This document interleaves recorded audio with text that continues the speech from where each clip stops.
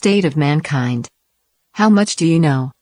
Excerpts from How the Spectre of Communism is Ruling Our World. 148. From when China opened up in the 1970s until now, millions of Chinese students have studied overseas and have achieved great things. China seeks to recruit and use these talented individuals, invested in and trained by the West, to directly bring back to China the technology and economic information they've acquired. This aids the CCP's ambitions in gaining global supremacy. Since 2008, multiple departments in China have initiated the 1,000 Talents program. On the surface, it's about recruiting top Chinese talent overseas to return to China for full or short-term positions.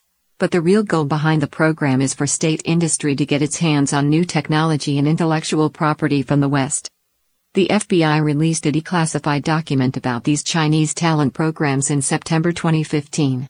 It concludes that recruiting target individuals can allow China to profit in three ways: gaining access to research and expertise in cutting-edge technology, benefiting from years of scientific research conducted in the United States and supported by U.S. government grants and private funding, and severely impacting the U.S. economy.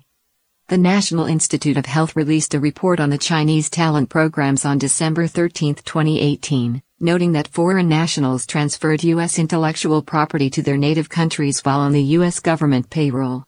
Their actions have unfairly impacted all U.S. academic institutions. M. Roy Wilson, one of the authors of the report and co-chair of the NIH Advisory Committee, said that a key qualification of becoming part of the 1,000 Talents program is having access to valuable intellectual property. He said that the problem was significant, not random, and that the severity of the intellectual property losses was impossible to ignore. Peter Harrell, adjunct senior fellow in the Energy, Economics, and Security program at the Center for a New American Security, said, China is pursuing a whole-of-society approach to its technological capabilities.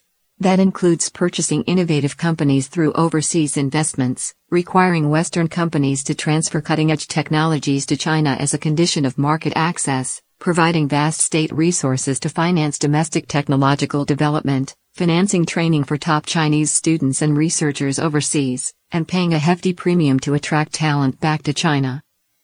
The 1,000 Talents program includes as its targets almost all Chinese students who have come to the United States since the 1980s and who find themselves with access to useful information for the regime's industrial, technological, and economic development, potentially tens of thousands of individuals. The CCP is mobilizing the capacity of the entire country and population to conduct unrestricted warfare in its recruitment of talent and intellectual properties. From Chapter 18. The Chinese Communist Party's Global Ambitions.